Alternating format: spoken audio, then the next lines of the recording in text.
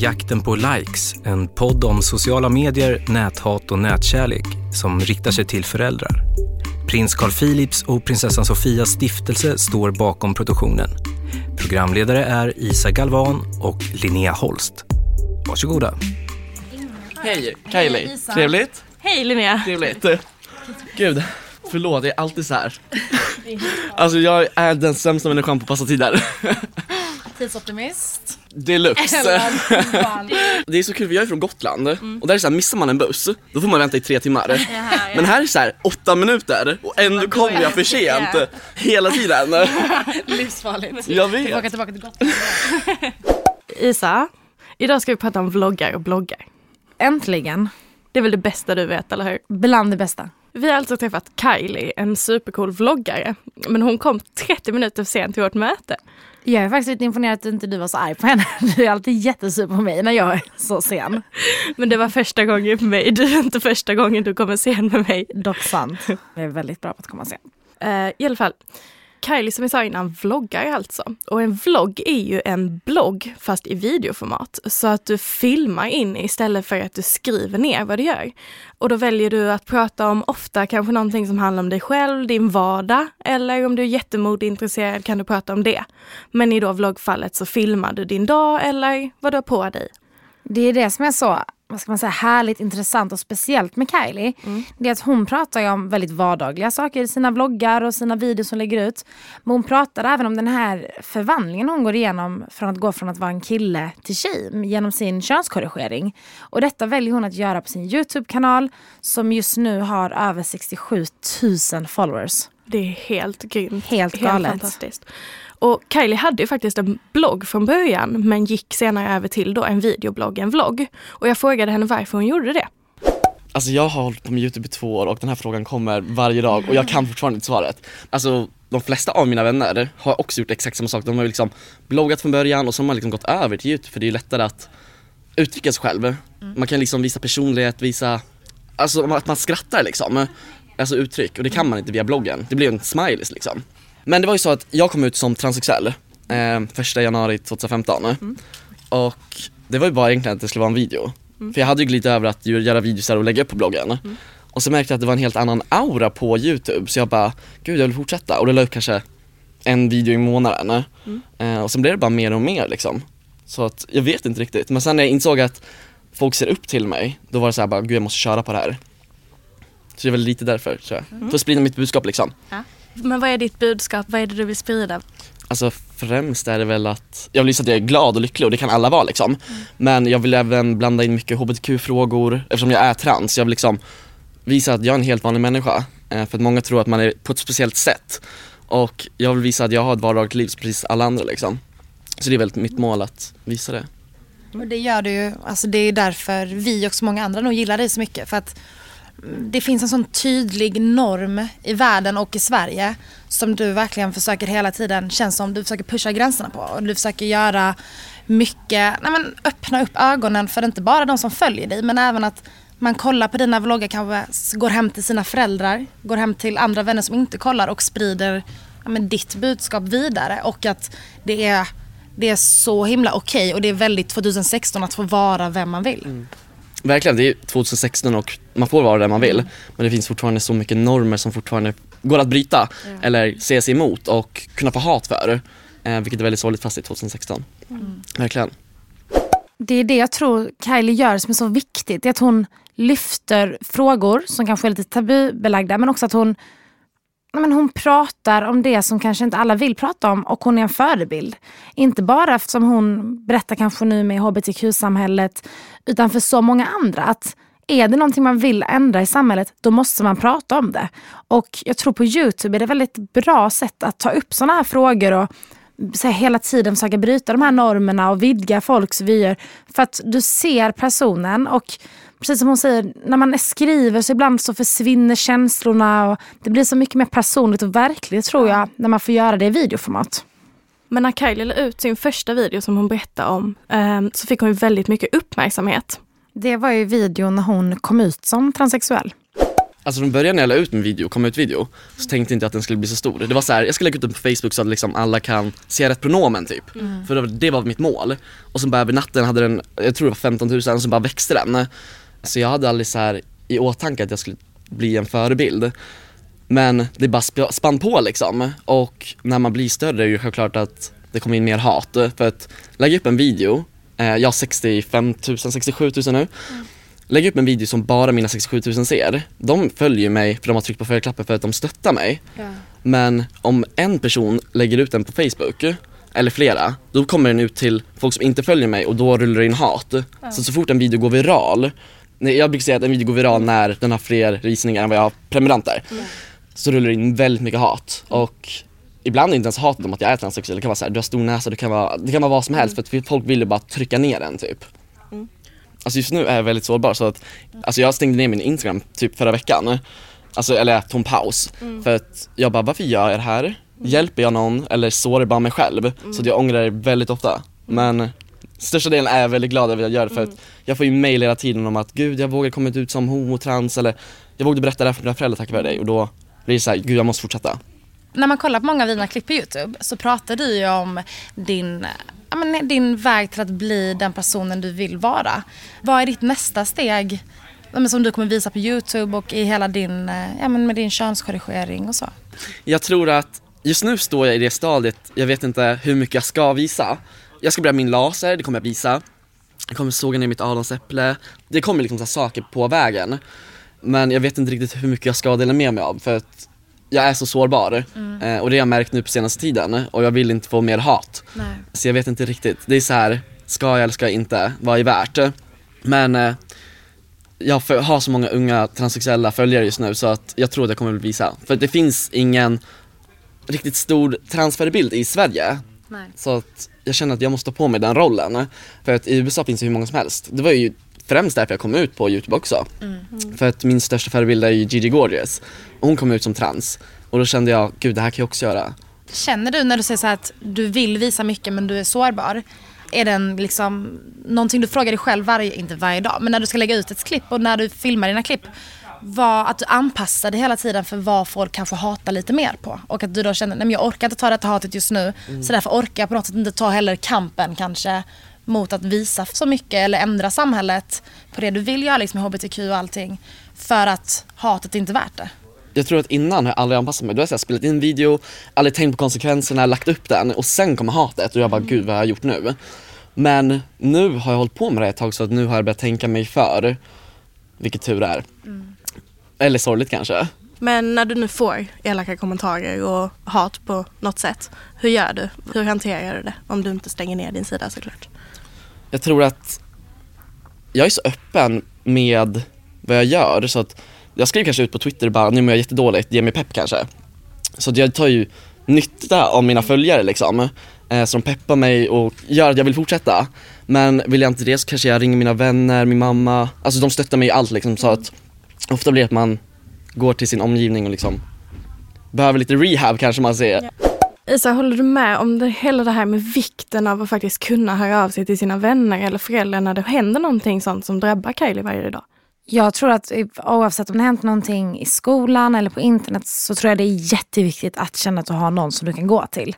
Och precis som Kylie säger, att visst, till en viss del så kan hon vända sig till sina följare och de som man har liksom, sociala medier. Men jag tror också att ibland om det verkligen händer någonting på någon plattform, vad den är för plattform, att det kan vara bra att ta ett steg bort från den och kunna reflektera och så med någon som du faktiskt också liksom kan träffa, eller så här, som dina föräldrar eller syskon eller vänner, så att du kan få lite perspektiv också. För att det är lätt att bli rätt uppsluken i den världen, och en kommentar från en person som du kanske aldrig träffat eller du har ingen aning om vem det kan ta upp så mycket tankekraft från dig, och det kan liksom göra dig så matt. Så att jag tror det är viktigt att faktiskt få det här perspektivet, och det får man lätt när man pratar med någon som kanske inte hänger på plattformen.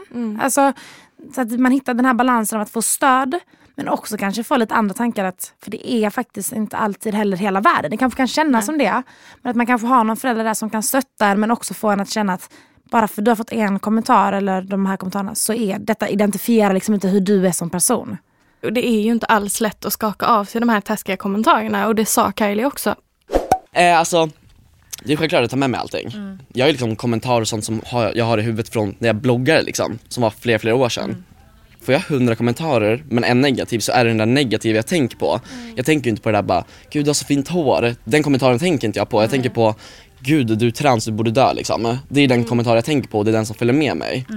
När jag gör någonting vardagligt liksom. Och det tror jag är så viktigt för föräldrar att förstå. Att när de får reda på att då kanske ens barn har varit utsatt på internet, eller om de berättar för, eller hur de än får reda på det, att det inte heller är någonting man bara måste släppa efter 2 sekunder. Nej men om någon skriver, men du är ful. Nej men gumman, du är väldigt fin. Och sen att det tar inte stopp där, utan man tar faktiskt med sig det folk skriver längre än man kanske tror. Gud, ja verkligen. Jag vet ju, jag får mycket så här kommentarer om mitt utseende. Folk tyckte det är väldigt kul att klanka ner på. Och jag började liksom tänka bara, gud vill jag göra någonting åt det? Alltså det blir liksom att man tänker, vad kan man göra åt det? Men jag tror att innan man blir en offentlig person eller börjar med någonting måste man vara ganska säker på vad man vill från början liksom. Men jag tänkte på det nu när du valde att göra det på YouTube och så. Vad hade dina föräldrar för åsikt om att du skulle göra det så öppet? Hade de någon åsikt om det? Jag håller på med YouTube i 2 år nu och min mamma vet fortfarande inte vad YouTube är. Ser vi, där har vi ett problem. Grejen är att jag försöker förklara för henne. Varje gång det är så någon YouTube-gala eller jag ska till kontoret idag och redigera. Hon bara, ja, kontoret alltså, hon tror hon förstår, men hon vet inte riktigt vad jag gör. Nej. Men man ska prata med sina föräldrar. För det misstaget gjorde jag, att inte göra liksom. Ja men det är det. Så vad skulle du ge för tips till både föräldrar och någon i samma sitt som dig, att hur de ska bearbeta det med familjen? Alltså jag var på Big Bus häromdagen i söndags. Och då pratade jag med en jättegullig mamma som sa att jag är så orolig över min dotter, så att hon har skaffat sig ett Instagram-account, även fast hon inte använder det. Men det är bara för att kolla hennes kommentarer, se vad hon lägger upp. Jag tror det är ett bra sätt, även fast kanske lite så här stalkervarning. Och dottern kanske inte gillar det, men jag tror det är ett bra sätt att hålla koll på det. För då ser hon kommer in en hatkommentar, så kan hon liksom ta upp den, för att hennes dotter kommer aldrig säga det. Så här bara, gud mamma jag fick en hatkommentar. Oftast gör man ju inte det. Så jag tror det är ett bra sätt att, för en förälder liksom, ha lite mer koll. Och det gäller ju om man har YouTube också, att gå in och kolla vad pratar de om i dina videos liksom. Och som barn då är det ju liksom, våga ta upp det med sina föräldrar. För att, eller kanske, om man inte vågar med sina föräldrar, ta upp det med dina vänner, alltså prata med någon liksom. Tycker du att det är ens förälders skyldighet att vara intresserad av det ens barn håller på med, eller kanske kolla upp och så? Det kanske inte är en skyldighet att vara liksom intresserad av det, för att gud, alltså pratar de om smink och mamman inte gillar det liksom, då är det så här, ingen skyldighet. Men jag tycker det är en skyldighet att kolla upp vad sitt barn gör på YouTube eller Instagram, Twitter, alltså vad som helst. Det är väldigt konstigt att det är precis som att det som händer på internet, det blir som ett glapp mellan föräldrar och unga. Att föräldrarna kanske inte intresserar sig och därför struntar i att prata i den delen av ett barns liv. Föräldrar generellt kan vara intresserade och vilja, men det är så svårt för det händer så mycket saker. Kommer nya appar, det är svårt att liksom hålla sig uppdaterad tror jag, när man inte, som vi som unga, vi liksom, kolla den här nya appen, vi liksom delar med varandra, men föräldrar gör ju inte det. Men jag tror vi har liksom ett genuint intresse för det. Gud ja, verkligen. Det känns som att vi är födda med någon sån multitasking-funktion, att vi kan hålla koll på allting samtidigt. Men de föräldrarna som har Facebook, de är så himla inne i Facebook. Och då känner de, jag får ut allting jag vill få ut här, och varför ska jag ha något annat? Men samtidigt tänker jag, hela min uppväxt, det är så mycket saker som mina föräldrar varit intresserade av. Så de har sagt, Isa nu måste du engagera dig i detta och kolla in på det. Kan man inte nästan säga att det är lite lathet av föräldrar att inte då kolla, om jag så här, men gud, jag håller på med sociala medier, jag har 5 olika plattformar. Är det inte lite nonchalant av mina föräldrar då att strunta i det? Ja, verkligen. Alltså jag har en kompis på Gotland. Hennes föräldrar är mer uppdaterade än vad jag är på Instagram. Och jag bara älskar det. Jag bara, varför inte mina föräldrar så? Jag vill också så här gå in på Instagram. Mamma. Det är min mamma. Det blir så kul för att hennes föräldrar så här bara lägger upp kanske när de ligger på stranden och bara, nu ligger vi på Tofta Beach typ. Alltså jag vill gå in på Instagram och bara se att min mamma bara ligger på Tofta Beach, chillar galet typ. Alltså det skulle vara så jävla kul tycker jag. Men man har ju också kommit till den åldern man tycker det är faktiskt rätt kul att följa sina föräldrar, och man önskar att de kanske var där lite mer eftersom man nu umgås så mycket med dem. Jag skulle se en vlogg med min mamma. Ja. 100%. Nej men gud. Bjud in henne till en vlogg. Vi hade kollat. Om du nu, din mamma som nu inte är så intresserad, eller en annan förälder som inte är så intresserad, ett knep för att få dem intresserade, om du skulle locka din mamma med något, vad hade det kunnat vara? Men alltså jag tror att föräldrar, eller den äldre generationen, tror att YouTube bara är för oss yngre. Men nu finns det ju hur många äldre människor som helst som har börjat med YouTube. Alltså, ja, jag vill inte dra exempel, men det finns jättemånga äldre. Så jag tror att om man visar en person som är äldre som håller på med YouTube eller Instagram, så kan de kanske förstå bara, men gud jag är inte gammal, eller gud jag kan också göra det där, eller bara sitta och kolla på det, för det är lättare att relatera till en som är äldre och gör samma sak än för någon som är 12 år och min mamma sitter och kollar på det liksom. Så att visa någon liksom, som är jämngammal liksom, tror jag. Så att locka någon till din vlogg, hade du då tagit med dig en 40-plussare då i din vlogg? Tror du din mamma hade kollat då? Nej, men jag menar typ så här, jag vet att Miss Lisabelle, hennes mamma håller på med YouTube. Eller kanske Kamis mamma, hon håller på med bakning. Så om min mamma delar bakning, kanske visar hennes bakvideos liksom. Kolla här liksom. När man är i den åldern att man ungefär går i högstadiet, du vet i alla fall att mina föräldrar hade gjort väldigt mycket för att få kvalitetstid med mig. För att kompisar är viktigt, man har liksom skola, kompisar, man vill liksom på något sätt bryta sig lite fri där och skaffa sig ett eget liv. Så att jag tycker också som tonåring själv, sätter ner mina föräldrar och visa liksom, detta kollar jag på. Det här, inte bara kanske så här ser mina sociala medier sidor ut, men dessa YouTubers kollar jag på, för att jag tror faktiskt rätt många föräldrar skulle gjort rätt mycket för att få tid med sitt barn i den åldern. Och varför inte då istället för att kolla en film, sitta ner liksom och kolla på lite YouTube. Jag tror inte att det är så många yngre som kollar på tv ens längre. Alltså de kollar på YouTube, de lär sig via YouTube. Så att sätter man sig ner och bara, det här lärde jag mig idag, så tror jag också att de skulle kunna förstå verkligen. Och då får man ju kvalitetstid också. Ja. Alltså det finns ju allt möjligt. Du kan ju börja med att kolla en musikvideo eller visa en låt dina föräldrar tycker om. Och sen från den så kan du bara klicka det vidare. Så helt plötsligt är du på någonting du ville visa egentligen, men du kunde inte få dit dem från första början. Mind game. Ja, verkligen. Manipulera sina föräldrar. Tänka ut minsta detalj liksom. Det är sånt man har gjort hela livet. Vi pratar ju mycket om det här med Kylie, hur man ska kunna mötas unga och föräldrar på de olika sociala plattformarna och på internet. Och vi kommer ju hela tiden tillbaka till att det krävs ju liksom ett intresse från båda sidorna. Liksom att både från unga att faktiskt vilja visa och förstå att det kommer i längden hjälpa mig om jag vill engagera mina föräldrar och låta dem se. Men även för föräldrar att visa ett engagemang och faktiskt förstå att vi tycker ju det är så kul med sociala medier. Ja.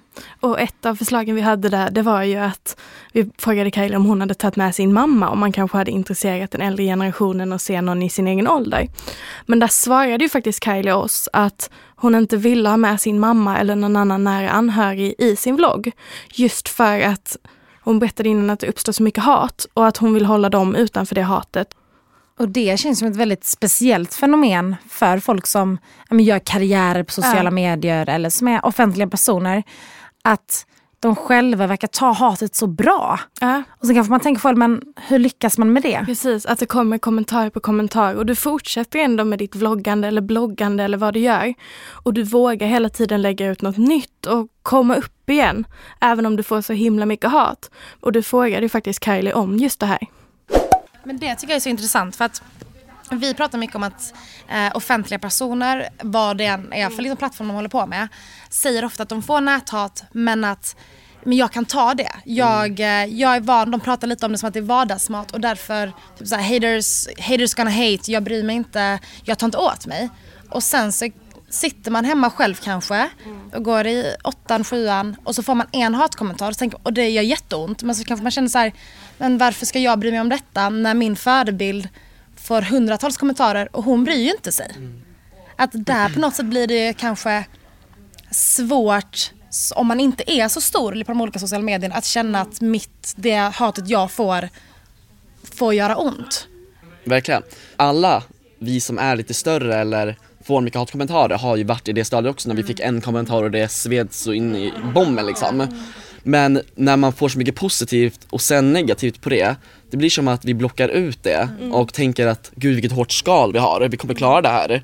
Men det är fortfarande att vi ligger hemma och liksom tänker på det när vi kommer hem. Ja. Och jag tror det är viktigt att man kommer ihåg det, om du då är den som inte har så mycket följare och så, men ändå får näthat, att det är klart att de större har ju fått jobba upp någon sorts försvarsmekanism för att man ska kunna klara av det. Men att allt hat gör ju lika ont. Och bara för att någon får 100 hatkommentarer och jag får en, så betyder inte det att jag inte tycker det är lika jobbigt. Nej men gud nej. That's why I need a one dance. Got a Hennessy in my hand. One more time before I go.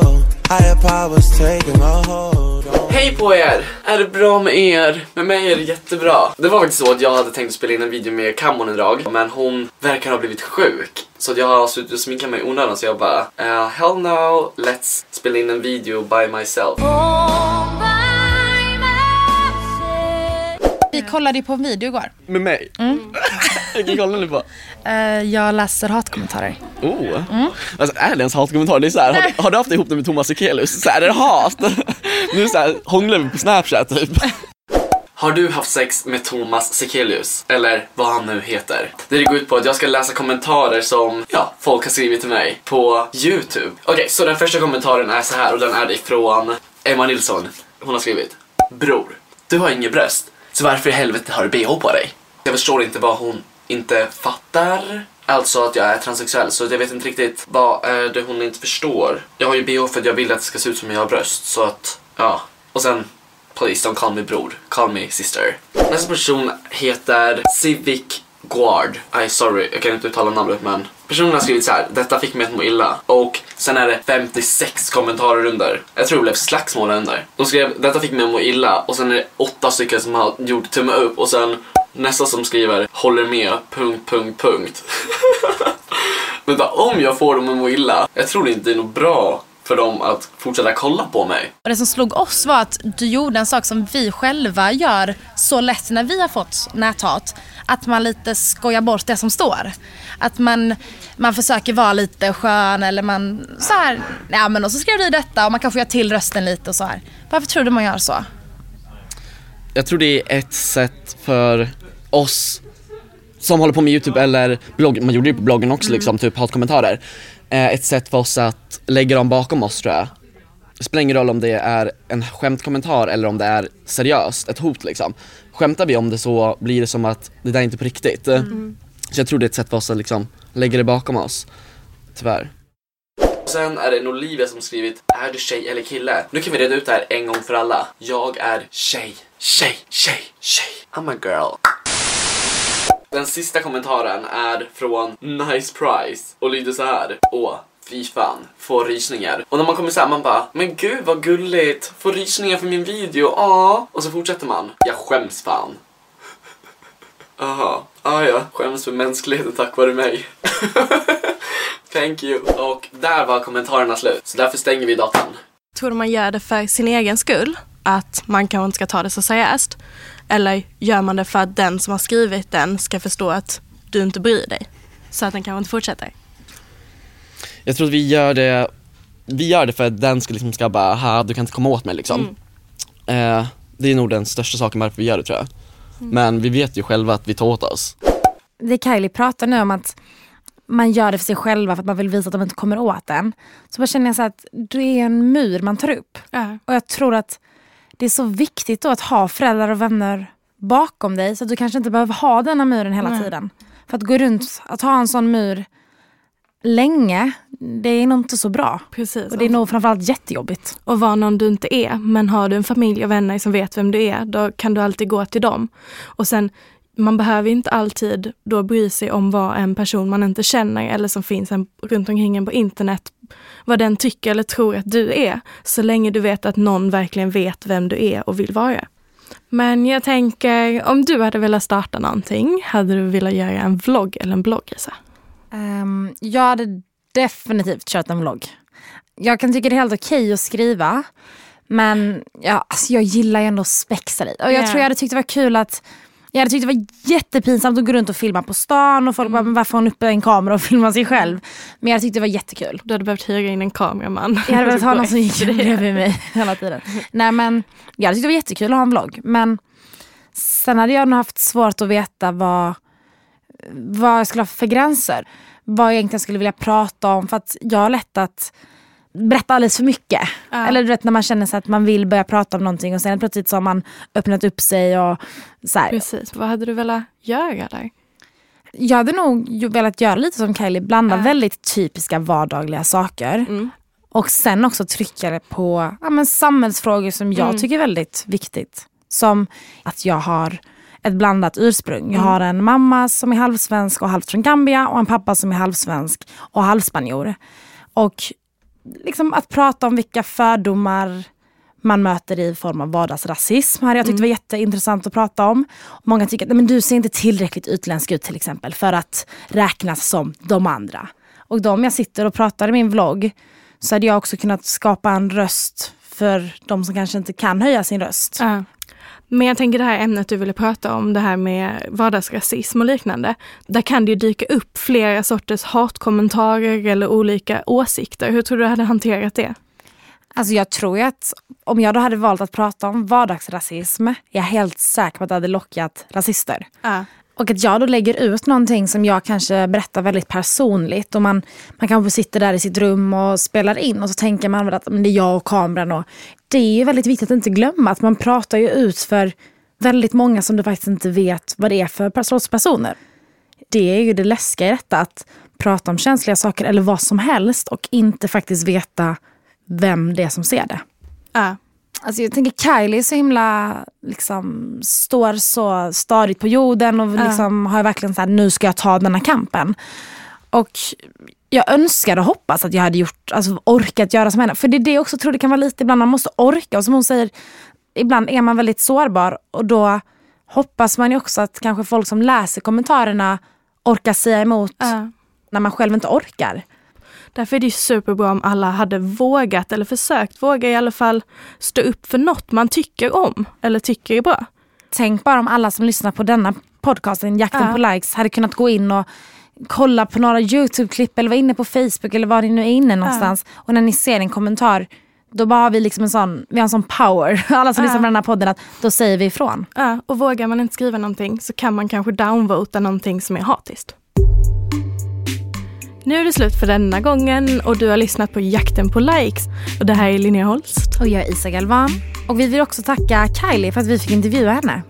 Nej gud, jag tyckte den här intervjun var vettig. Fast jag kom 20 minuter sent. Men alltså som det här föräldragrejen, det är inte jag pratat så mycket om innan. Och det är bara så kul att spinna vidare och höra vad andra har för tankar liksom. Så det här var ett väldigt nytt samtal känner jag bara. Tack och hej. Tack för oss, ha det bra. Hej då. Ses nästa vecka. Du har lyssnat på Jakten på likes, en podd från prins Carl Philips och prinsessan Sofias stiftelse. Följ oss på Facebook och prata om oss på sociala medier med hashtaggen Jakten på likes.